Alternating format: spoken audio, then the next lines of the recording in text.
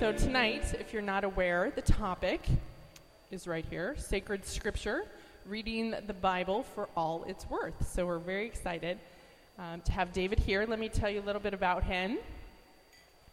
He grew up in England, as you will soon find out. He has a great accent.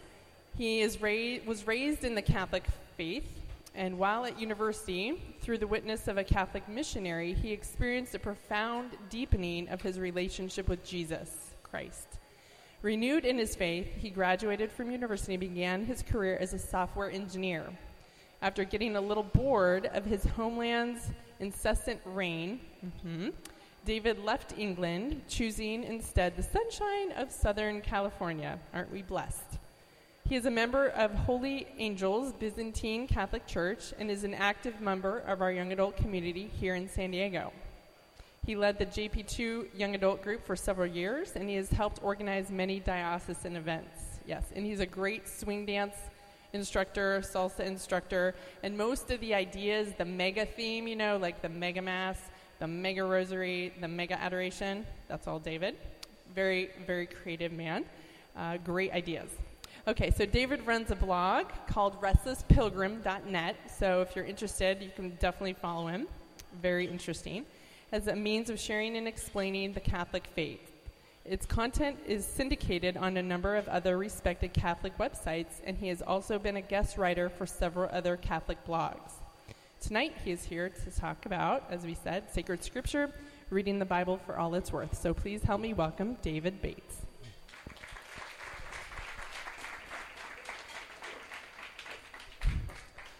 Thank you, Carrie, for those kind words. I'm kind of running out of things to attach the word mega to. Good evening. My name is David Bates, and as Carrie said, and as you can hear from my accent, I'm not from around here. I am from across the Atlantic Ocean, from the great country of England. So I was planning on us joining in a rousing chorus of God Save the Queen, but I think I'll leave it as is for the time being. Also, I wanted to use this forum of Theology on Tap. Quite a lot of you know me, and recently there have been quite a few rumors kicking around, and I finally wanted to put some of them to rest. So I'm now finally allowed to say that it's true. The Harry Potter series is loosely based on my life.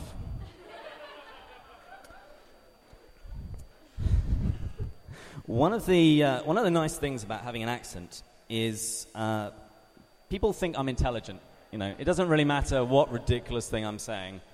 People, automatically think that I'm intelligent. But there's a downside as well, because sometimes I see that look in people's eyes when it just goes slightly glassy and they've stopped listening to what I'm saying and just enjoying the pretty sounds coming out of my mouth. Those of you who are laughing know that you've done this. But also, I'm not always easy to understand. I pronounce some things differently from you. For example, I'm sure all of you here say herbal. I say herbal. And I will leave it to you to work out which way is correct. But tonight, I'd like to speak about my passion. I'd like to speak about sacred scripture. I've led Bible study groups both here and back in England. And I've written about it a lot on my blog, restlesspilgrim.net. Which, by the way, I intend to shamelessly promote tonight. If I don't have at least another 200 subscribers by the end of tonight, I'm going to be really disappointed. But it's my hope that by the end of this talk, I will have inspired you to open your Bibles and to read. And also to read the Bible more deeply. And if I've managed to do that, I will have achieved what I'm setting out to do here tonight, to help you read the Bible for all it's worth. I'd like to just say how I'm going to be structuring tonight.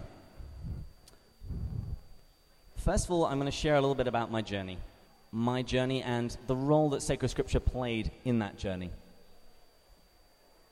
After that, I'm going to speak a little bit about the relationship between the Bible and the Catholic Church.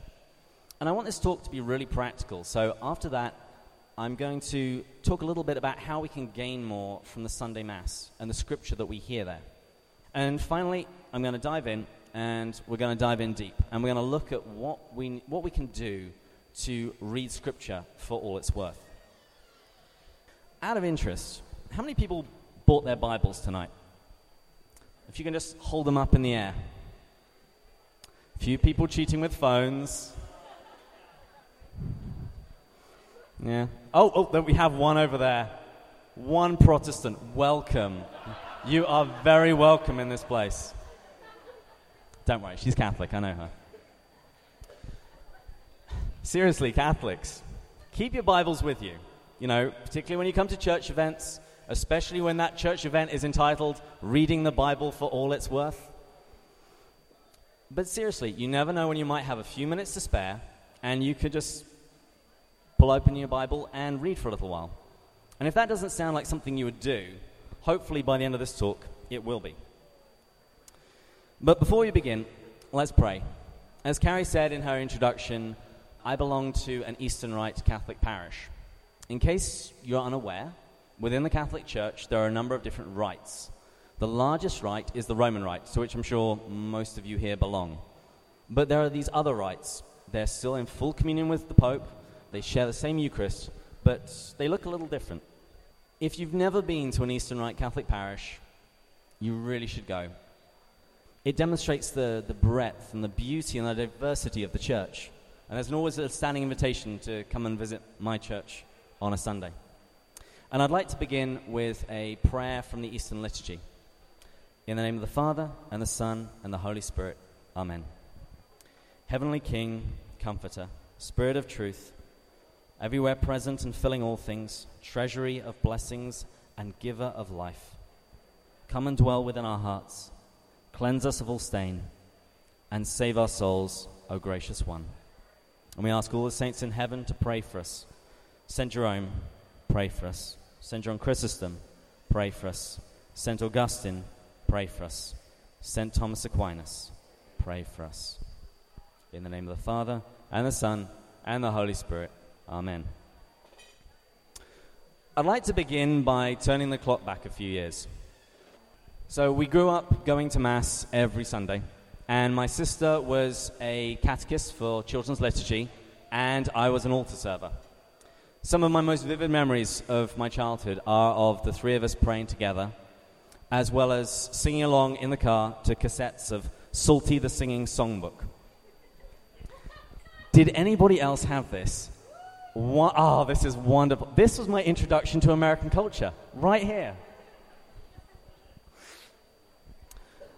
As I grew up, I had no real rebellion against the church. I know a lot of people do, but I didn't. I still kept going to Mass because it was expected of me. But I also quite enjoyed the liturgy. I enjoyed the stillness that I found after communion. I enjoyed the chant and the beauty of the architecture. It certainly didn't hurt, however, that there were a number of attractive females who also went to Mass. Don't judge me. God's beauty is made present in the world in many, many different ways. But I grew up, I went to university, and in the second year of university, I moved out of the campus accommodation, and I moved into a house that was owned by and situated next to a Catholic church in the city. Shortly after my arrival, they started doing student masses, and there was also a prayer group that was begun by a group of missionaries belonging to a group called Verbum Dei. The format was fairly simple. We would begin with prayer, and then one of the missionaries would offer a talk for about 10, 15 minutes on a topic such as the Holy Spirit, the life of faith. And then we would spend another 10 minutes or so in silent prayer. And we would be given a sheet of paper with a number of different scripture readings that were related to the topic for that evening. And it was in one of these prayer groups that my faith was ignited. And it was when I came across the following text. This is from the prophet Jeremiah. Before I formed you in the womb, I knew you. Before you were born, I set you apart. I appointed you as prophet to the nations. Now, I knew this text. I had done religious studies at school, and I had memorized lots of scripture for my exams. But that night, those words had special power in them. It was like the Holy Spirit had gone over them with a highlighter to get my attention. As a result of reading these words, I knew that I was known by God, that my life had meaning and it had purpose. It was like someone had turned on a homing beacon inside of me. St. Augustine, in his Confessions, which is his autobiography, he said, "You made us for yourself, O Lord, and our hearts will wander restless until we rest in you." That night, I began to recognize the deep restlessness of my heart and the space inside which only God could fill. And this is what began my adult journey of faith, sacred scripture. Again and again, I've returned to God's written word, and I've been challenged and comforted. I've been admonished and restored. And my goal tonight is that you would also open your Bibles, and if you don't already do so, encounter the living word in this way. The purpose of this talk is to inspire you to read Scripture, to love Scripture, to be the kind of person who has a favorite book of the Bible, the kind of person who has a life verse. In case you're unfamiliar with the term, it's used a lot in evangelical circles. A life verse is basically your favorite Bible verse by which you try and live your life. This is mine. It's from Paul's letter to the Corinthians. "But the Lord said to me, 'My grace is sufficient for you, for my power is made perfect in weakness.'" Over the coming days and weeks and months, as you study Scripture either by yourself or in a group, or as you hear the readings at Mass, keep your ears open for your life verse. Because if you don't, you might end up at a party and get cornered by some enthusiastic Christians who really want to know what your life verse is. What will you say? You don't have one. You might panic. You might just pick a Bible verse at random, and that's risky. You might try and play it safe. I'll just pick a random psalm. But you might end up picking Psalm 38:7. "For my loins are filled with a loathsome disease, and there is no soundness in my flesh." I'm going to read that again. "For my loins are filled with a loathsome disease, and there is no soundness in my flesh." If your new friends know their Bible, or they look up your life verse there on the spot, things are going to get awkward. As you leave the party, don't expect them to shake your hand or touch you in any way whatsoever. So, no, when in doubt, just say John 3:16. Tim Tebow has taught us well. Whenever I've written about sacred scripture or spoken about sacred scripture, I'm often met with the assertion that the Catholic Church doesn't really care about God's word. That the Catholic Church doesn't think much of the Bible. That our clergy does everything they can within their power to keep it out of our hands. I provide a more detailed response to this on my blog, restlesspilgrim.net. I told you I was going to shamelessly promote it. But I provide a more detailed response there. But I want to spend just a few minutes just to try and dissuade you of this notion if this is what you have. Because I think this has been even believed by some Catholics, thinking that the Bible is only for clergy. So, to answer this, we're going to go to the source. Catechism of the Catholic Church, which is the official compendium of all we believe as Catholics. And the section begins in paragraph 103. It says, "The Church has always venerated the Scriptures as she venerates the Lord's body." Now that's a big statement.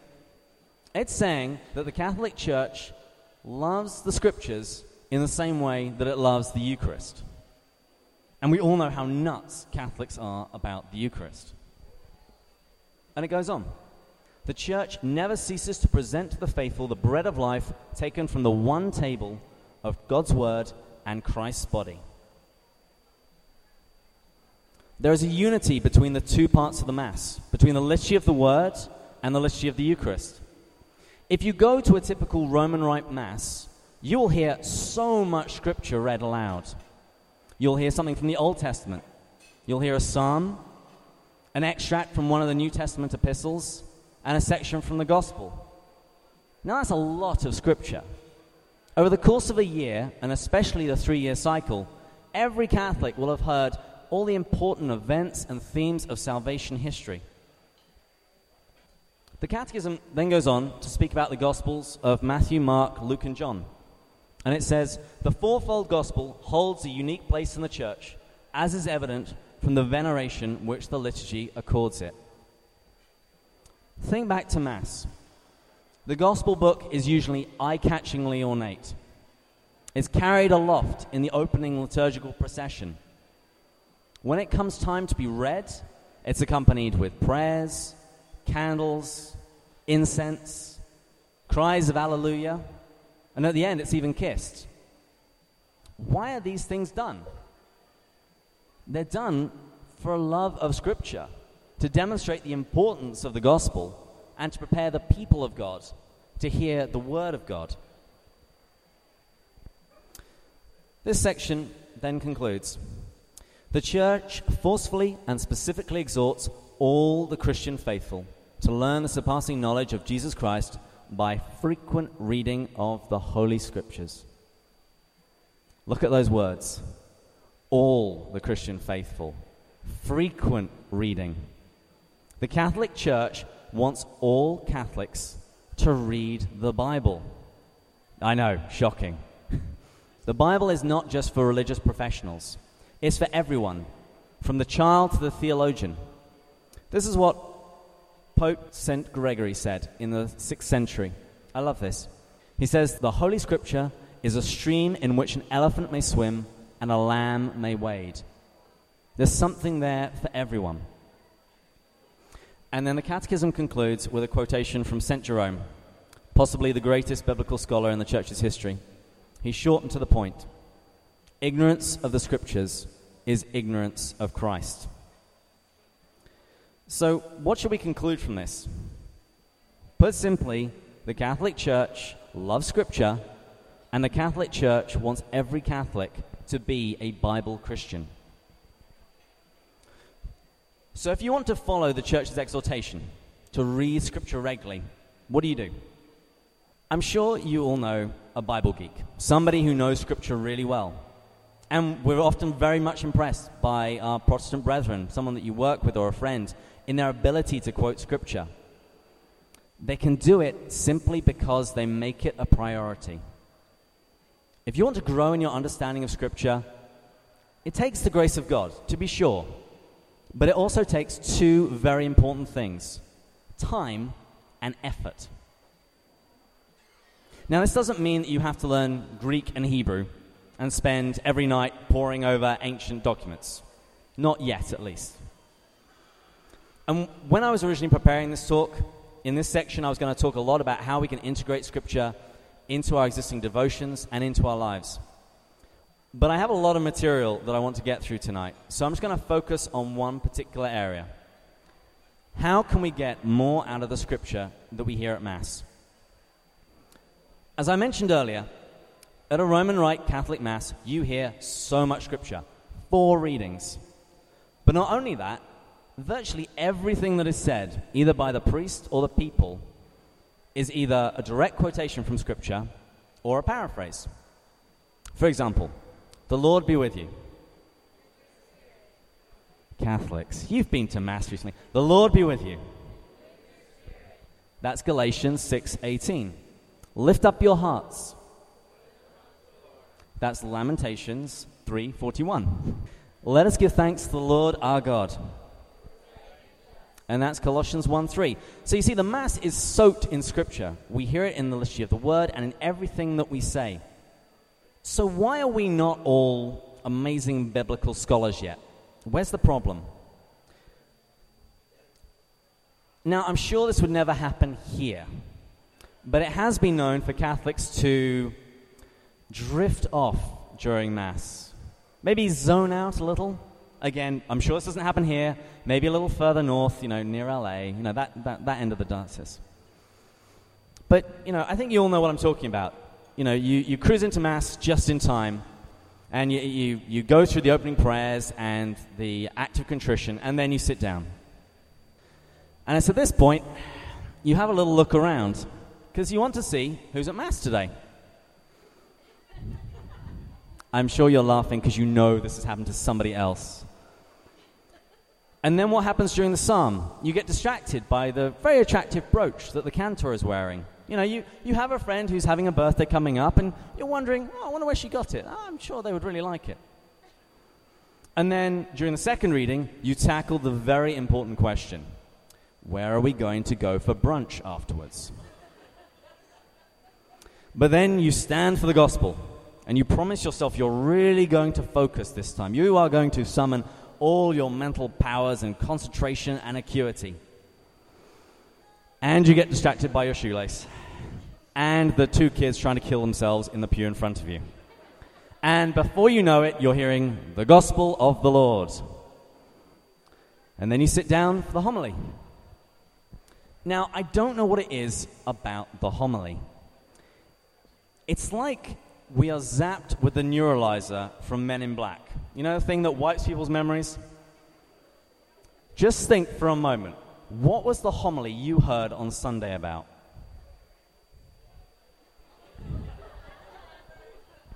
There are quite a few blank looks and quite a bit of nervous laughter happening. So what can be done about this? What can we do to make sure that we can focus on the readings and on the homily? What can we do to make sure that we get the most out of the exposure to Scripture we get in the Sunday Mass? Well, I have 5 suggestions. Number 1, read the readings beforehand. Now, I'm going to be speaking for about 45 minutes, 50 minutes.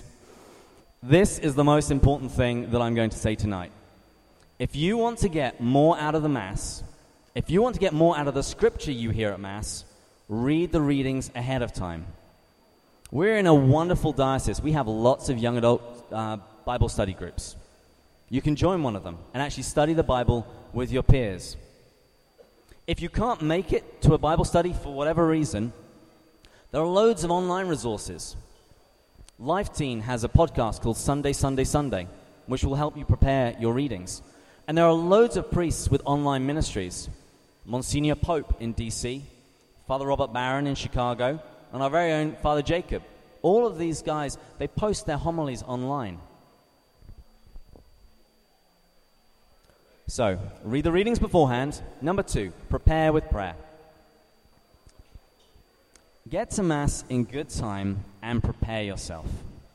Pray for the priests and the lectors, the people that are going to be bringing God's word to you. Pray for them and pray for yourself that your heart will be open to hear what it is they have to teach you. So, read the readings beforehand, prepare with prayer, read along. I find it really helpful to follow along with the readings as they're being proclaimed. And you can do this using the missalette that'll be in the pew. Now, if you go to a church that doesn't have missalettes, leave. It's a lame parish. No, sorry. No, you're allowed to stay there, but buy your own missalette or get a subscription to something like Magnificat. It's just a little book. You get it each month. It'll have all the readings in there. So read the readings beforehand, prepare with prayer, read along, and take a notepad. If any of you have attended non-Catholic Christian services, particularly of the evangelical variety, you will have noticed that during the sermon, everybody is making notes. Now, I think there's something that we can learn here. Now, I'm sure a lot of you have heard of the Catholic speaker Matthew Kelly. He suggests that at each homily, each set of readings, at each Mass, you look for one thing. One thing that you can take away and use to nourish your spiritual life for the coming week. I'm absolutely certain, if you are attentive, you will hear something every single week. And when you have your one thing, write it down in a notepad. You can either do it in church during the homily, or you can do it when you get back to your car. But write it down and review it. If you get one thing a week, you're going to have a really good resource by the end of the year. So, read the readings beforehand, prepare with prayer, read along, take a notepad, and finally, make Sunday lunch a tradition. Invite your friends over for Sunday lunch, particularly if I'm your friend. But invite your friends over, or those new to the parish. And then after you've finished eating, as you're all sitting around drinking tea, which I'm sure you all do, lots of nodding faces, that's good, discuss the readings, reread them, maybe just the gospel. But discuss the different parts of the readings and the homily that touched you. And if your friends go to a different parish, your discussion will be even richer because you'll get the benefit of what their pastor spoke about. So those are my suggestions. Read the readings beforehand, prepare with prayer, read along, take a notepad, and make Sunday lunch a tradition.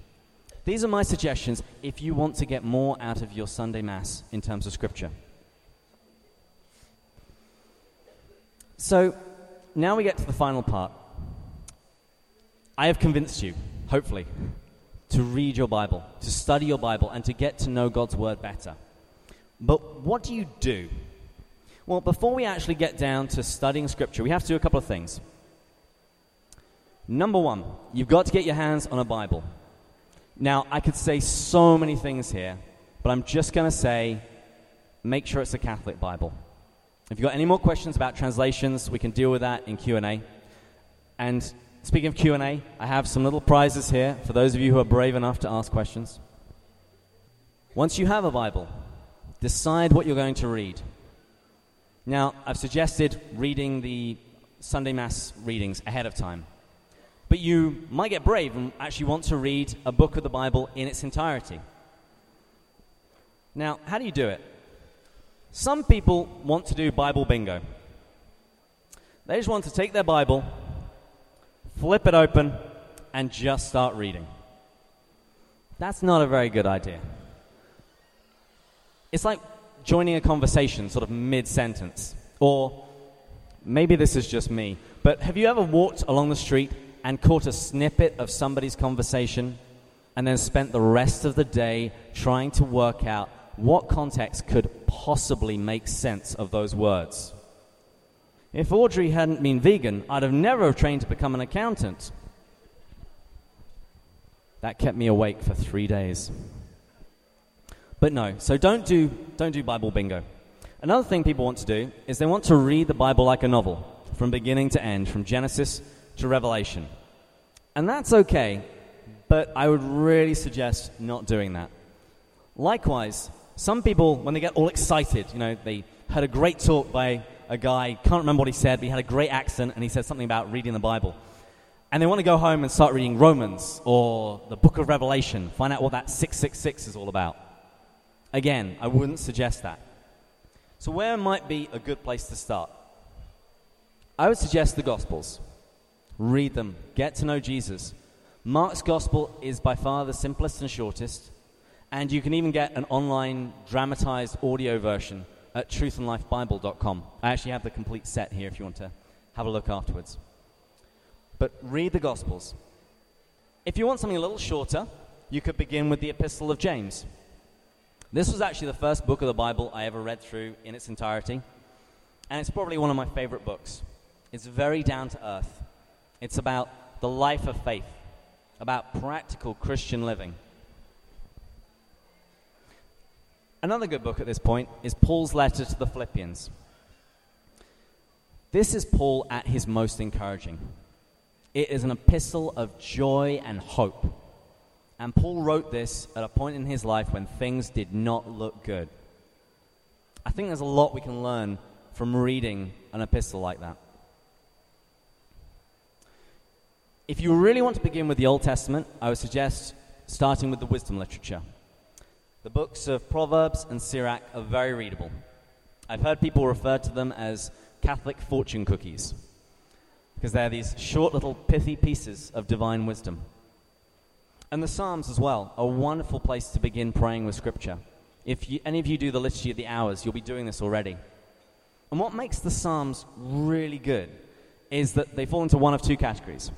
Either the psalmist is praising God for his great glory, or he is giving him an earful because life sucks.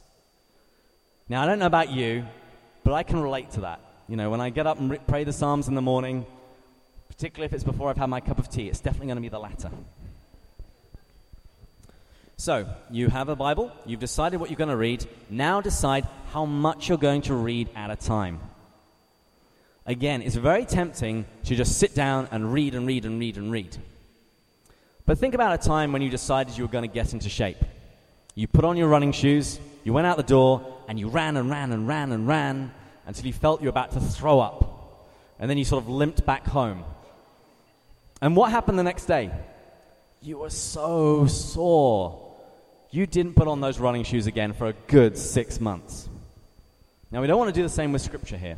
You know, we read a little and often is far better than 2 marathon sessions a year. If you look in most Bibles, you'll see that the chapters are usually broken down into these little sections. Maybe just read 1 or 2 for 5 or 10 minutes. If you do that every day, that is so much better than just sitting down and having a 4-hour session, after which you never want to open the book ever again. So, you have a Bible, you've decided what you're going to read, and you've decided how much you're going to read at a time. Now we get down to the nitty-gritty of how you actually study the Bible. And a lot could be said here. You know, we could talk about exegesis, hermeneutics, methodology, the anagogical sense, the tropological sense. And we could talk for hours and hours and barely scratch the surface. So, you know, settle in, order a few more drinks. We're going to be here for 3-4 hours tops, and then we will be done. No. We don't have that time. Tonight, I just want to give you a few tools that you can begin applying the next time you read the Bible. When you break it down, this is what it does when you read Scripture. You pray, you read, you ask questions, you look for answers, and you apply it to your life. So, step 1. Everybody please say pray. Let's try that again. Everybody please say pray. Yeah, wonderful. So before you even crack open your Bible, you should pray. It doesn't have to be anything tremendously impressive. You don't have to use mellifluous words to impress the Almighty, the creator of the universe. It can be nice and simple. It doesn't have to be like the prayer in the movie Sister Act. For those of you who haven't seen it, Whoopi Goldberg plays a lounge singer who's put into a convent as part of the Witness Protection Program. The sisters ask her to say grace, and this is what she says. Bless us, O Lord, and these thy gifts, which we are about to receive. And yea, though I walk through the valley of the shadow of no food, I will fear no hunger. We want you to give us today our daily bread, and to the republic for which it stands. And now, by the power invested in me, I pronounce us ready to eat. No. Come, Holy Spirit. That will do. Personally, I usually pray an off-the-cuff prayer. But the wonderful thing about being Catholic is we have 2,000 years of beautiful prayers that we can draw from, if that's what you would prefer to do. So, step 1 was pray. Step 2 is read. Now, this is a really obvious step. But I put it down because we always want to rush through this. We always want to get past the reading and start explaining the passage. Don't rush. This isn't a magazine. It's not the latest biography of Justin Bieber. Read slowly and carefully and prayerfully. Grapple with the text. And if, as you're reading, something jumps out at you, stop. Take a little bit of time on that word, that phrase, that sentence, the thing that touched you. Give yourself time to process what you're reading. God gave you each an imagination. And reading Scripture is a great time to use that imagination. Place yourself within the passage that you're reading. Insert yourself into the story. This was a manner of meditation that was popularized by Ignatius of Loyola, the founder of the Jesuits. And what I'd like to do, I'm going to read a short passage from the Gospel, and I'd just like you all to close your eyes and place yourself in the text as I read. And they came to Jericho, and as he was leaving Jericho with his disciples and a great multitude, Bartimaeus, a blind beggar, the son of Timaeus, was sitting by the roadside. Can you feel the heat of the noonday sun? Can you smell the different aromas of the marketplace? Can you hear the bustle of the crowd surrounding Jesus? Can you see their faces? And when he heard that it was Jesus of Nazareth, he began to cry out and say, "Jesus, Son of David, have mercy on me." And many rebuked him, telling him to be silent. But he cried out all the more, "Son of David, have mercy on me." Can you see him? Can you hear Bartimaeus' voice as he cries out? How does that make you feel? And Jesus stopped and said, "Call him." And they called the blind man, saying to him, "Take heart, rise, he is calling you." Where are you in this scene? Are you the blind man? Are you a bystander? Are you one of the people telling him to be quiet? And throwing off his mantle, he sprang up and came to Jesus. And Jesus said to him, "What do you want me to do for you?" And the blind man said to him, "Master, let me receive my sight." And Jesus said to him, "Go your way, your faith has made you well." And immediately he received his sight and followed him along the way. I think you can see how powerful this style of reading Scripture can be. It can really help us engage with the text, particularly emotionally. It can help us stop Scripture just becoming an exercise in reading comprehension. What was step 1? And step 2? So step 3, everybody please say, ask questions. No, I said ask questions. Now, doesn't that sound nicer? This is probably the most important point. As I said at the beginning, I have led Bible study groups both here and back in England. And I'm always amazed at how reticent people are at asking questions. And I think we often don't want to ask questions for 2 reasons. The first one is we're afraid of looking silly. We are afraid of asking that really silly, obvious question. But I can absolutely guarantee you, if you are ever in a group and you're studying Scripture and you have a question, there will be somebody else in that group who also has the same question. They're just too timid to ask it.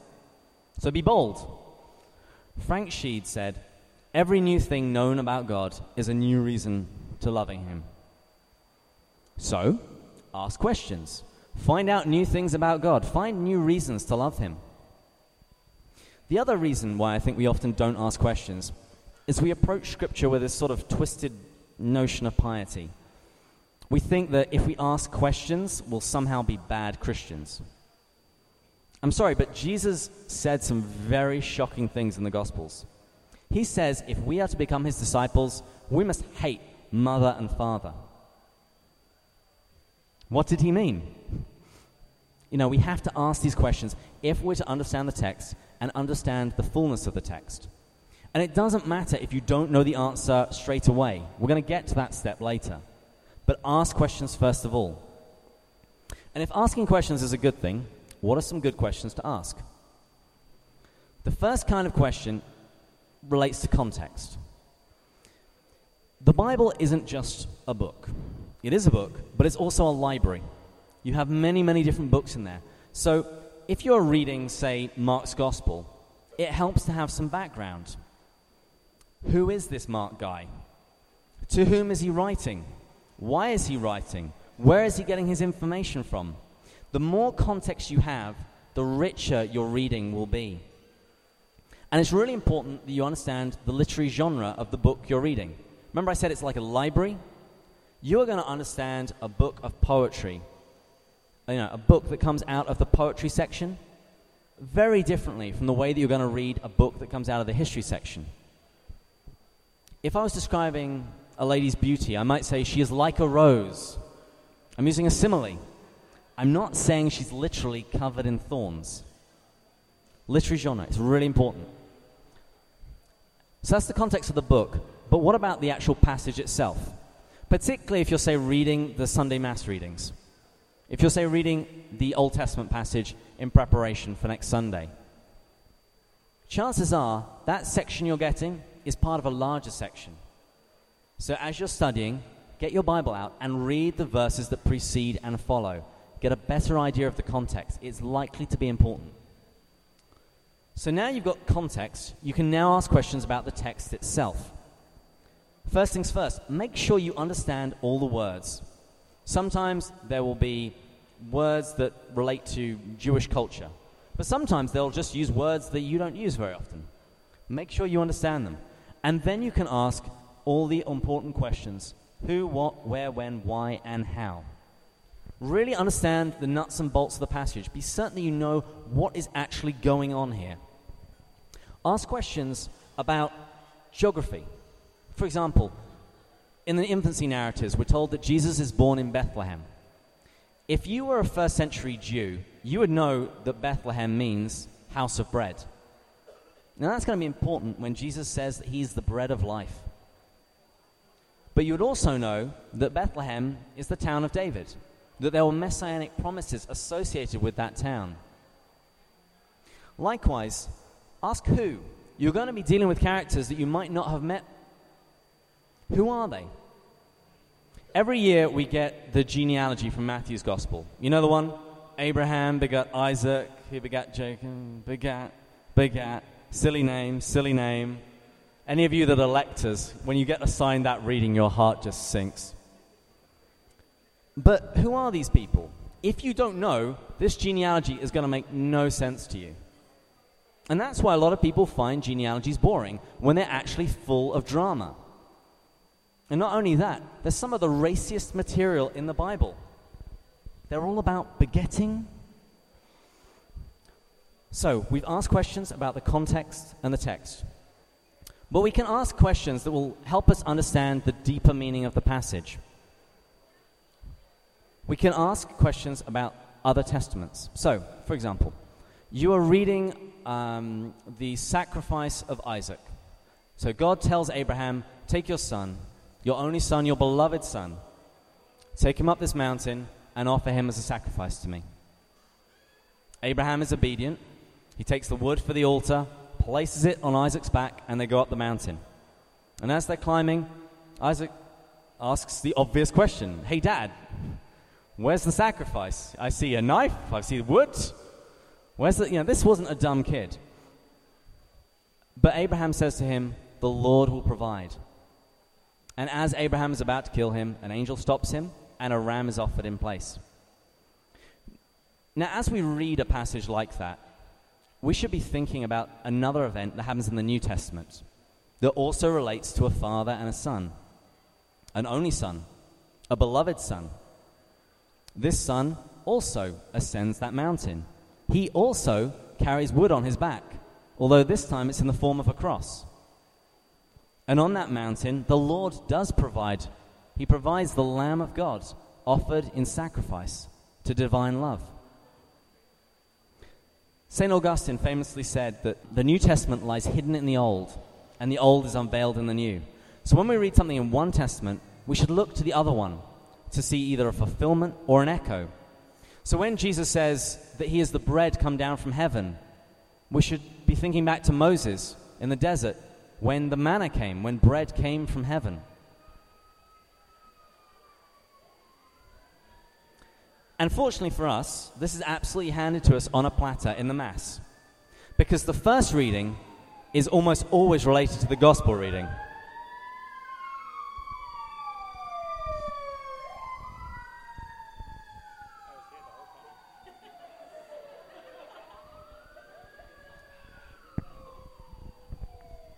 I timed that just so I could have a beer. But no, this is handed to us on a plate at Mass. And so when you are studying the scripture readings, or you're hearing them if for the first time, look for the connections. Look for the similarities and the differences between the Old Testament and the Gospel reading. Another important question to ask is, does anything in this passage point us to the end of time? To heaven, hell, final judgment? For example, when Jesus is telling his parables, and he speaks about two different kinds of servants. There are those servants who use their talents. They work diligently. And there are the cruel servants who get drunk and are surprised when their master turns up. When we read a passage like that, it should remind us that one day we're going to stand before the throne of God and have to answer for our lives. And that feeds into the final question, the moral question. What is the moral of the passage that you're reading? How does it affect my life? How should I live? How should I act? How should I act rightly? Step 1 was what? Step 2 was? Step 3? Come on, we went through this. Ask questions. There you go. And number 4. Everybody please say, look for answers. This makes me so happy. Look for answers. Look for answers in the text. Because you've asked a whole lot of questions, so go looking for those answers. And sometimes you will find them in the text itself, particularly after careful reading. But sometimes you might have to do some detective work. You might have to look up the names and places in something like this, a Bible dictionary, to get a little bit more background. You might have to consult some maps to find out where these events are taking place. You might want to use a concordance if they say a particularly tricky word, like righteousness, and you want to find out where else in the Bible is that word used. And there are so many tools that we can buy to help us in our study. But I would just say, don't go crazy. Back to the workout analogy. I'm sure you all know someone else who, when they decided to get fit, they went out and spent a lot of money on gym clothes, on a new training bag, on equipment, on training supplements, but somehow never actually got to go to the gym very often. Or when they did, they just sort of walked around and showed off their new clothes. It can be the same with Bible study. I recommend just beginning with a good study Bible. This is the Ignatius New Testament. It's a study Bible, and it is amazing. It's got all of those things that I said. It's got maps, concordance, and also wonderful commentary. So if you're not sure what a passage means, there'll usually be notes. And this is really useful because very often when a Bible author is writing, they're writing from within their own culture. And that's not our culture. And speaking for myself, I now currently live in a place that is not my native culture. For example, the very, very first time I came to the States, it was about summertime. See if you can work out what I'm describing here. It was summertime, and then on one day, everybody stayed at home. They went to the beach, had a barbecue, drank a lot of beer, and the evening ended with fireworks. What am I describing?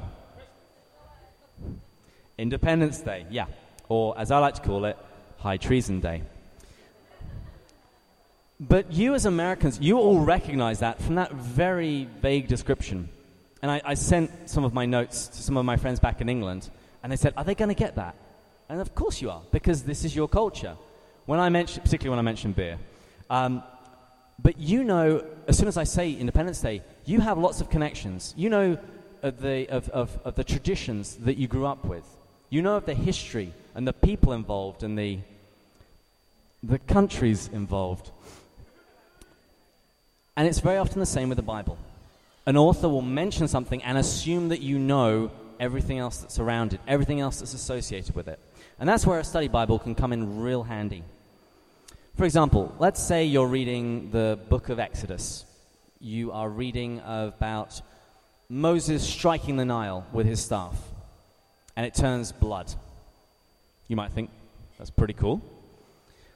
But a study Bible will point out to you that the Egyptians regarded the Nile as divine, closely associating it with the god Hapi. That's Hapi.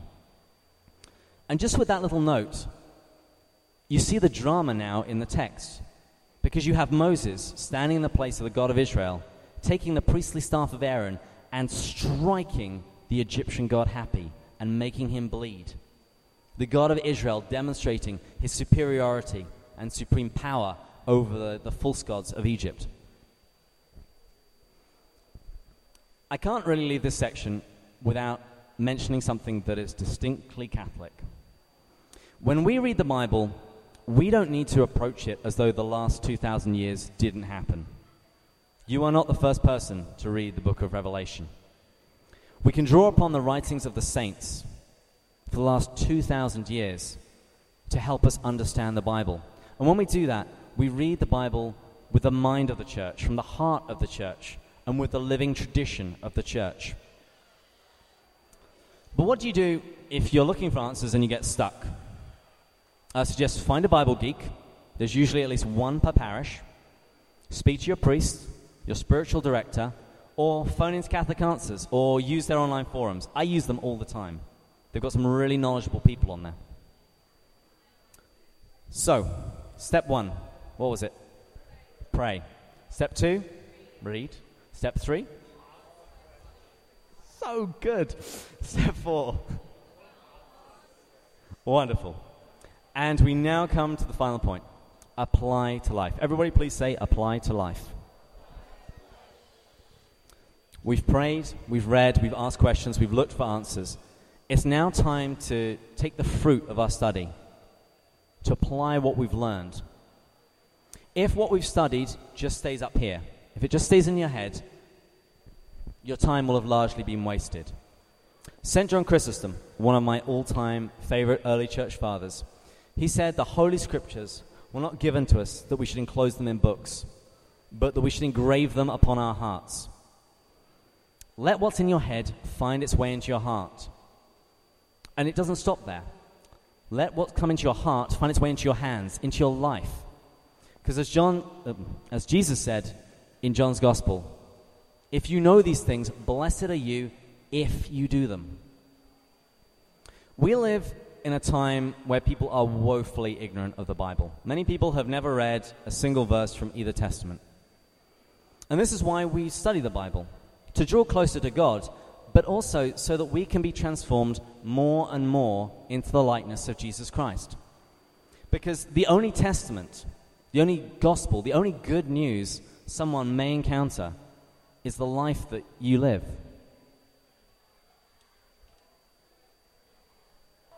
Tonight, I have shared a little bit of my story. I have spoken a little bit about the relationship between the Bible and the Catholic Church. I've given some suggestions as to how you might want to get more out of Scripture at Mass.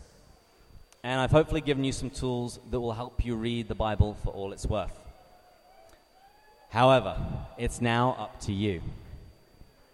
When you go home tonight, and over subsequent days and weeks and months, will you open your Bible and read? I began with my own story, and I would like to end with somebody else's. There was a man. He was very much a man of the world, very ambitious, intent on fame and fortune. He had rejected his childhood faith and joined a New Age kind of cult. He engaged in the kind of sins that young men typically, unfortunately, engage in.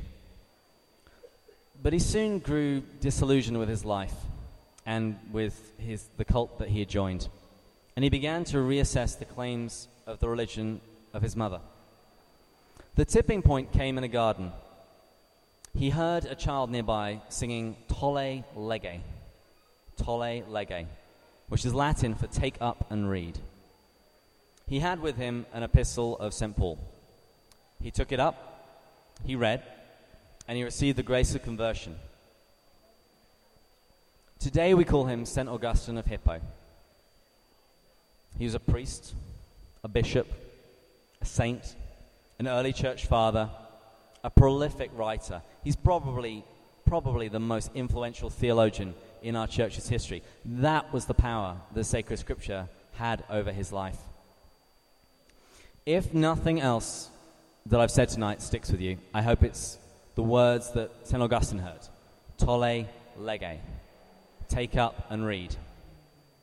Become fully Catholic by becoming a Bible Christian. Take up the scriptures, read, and be transformed.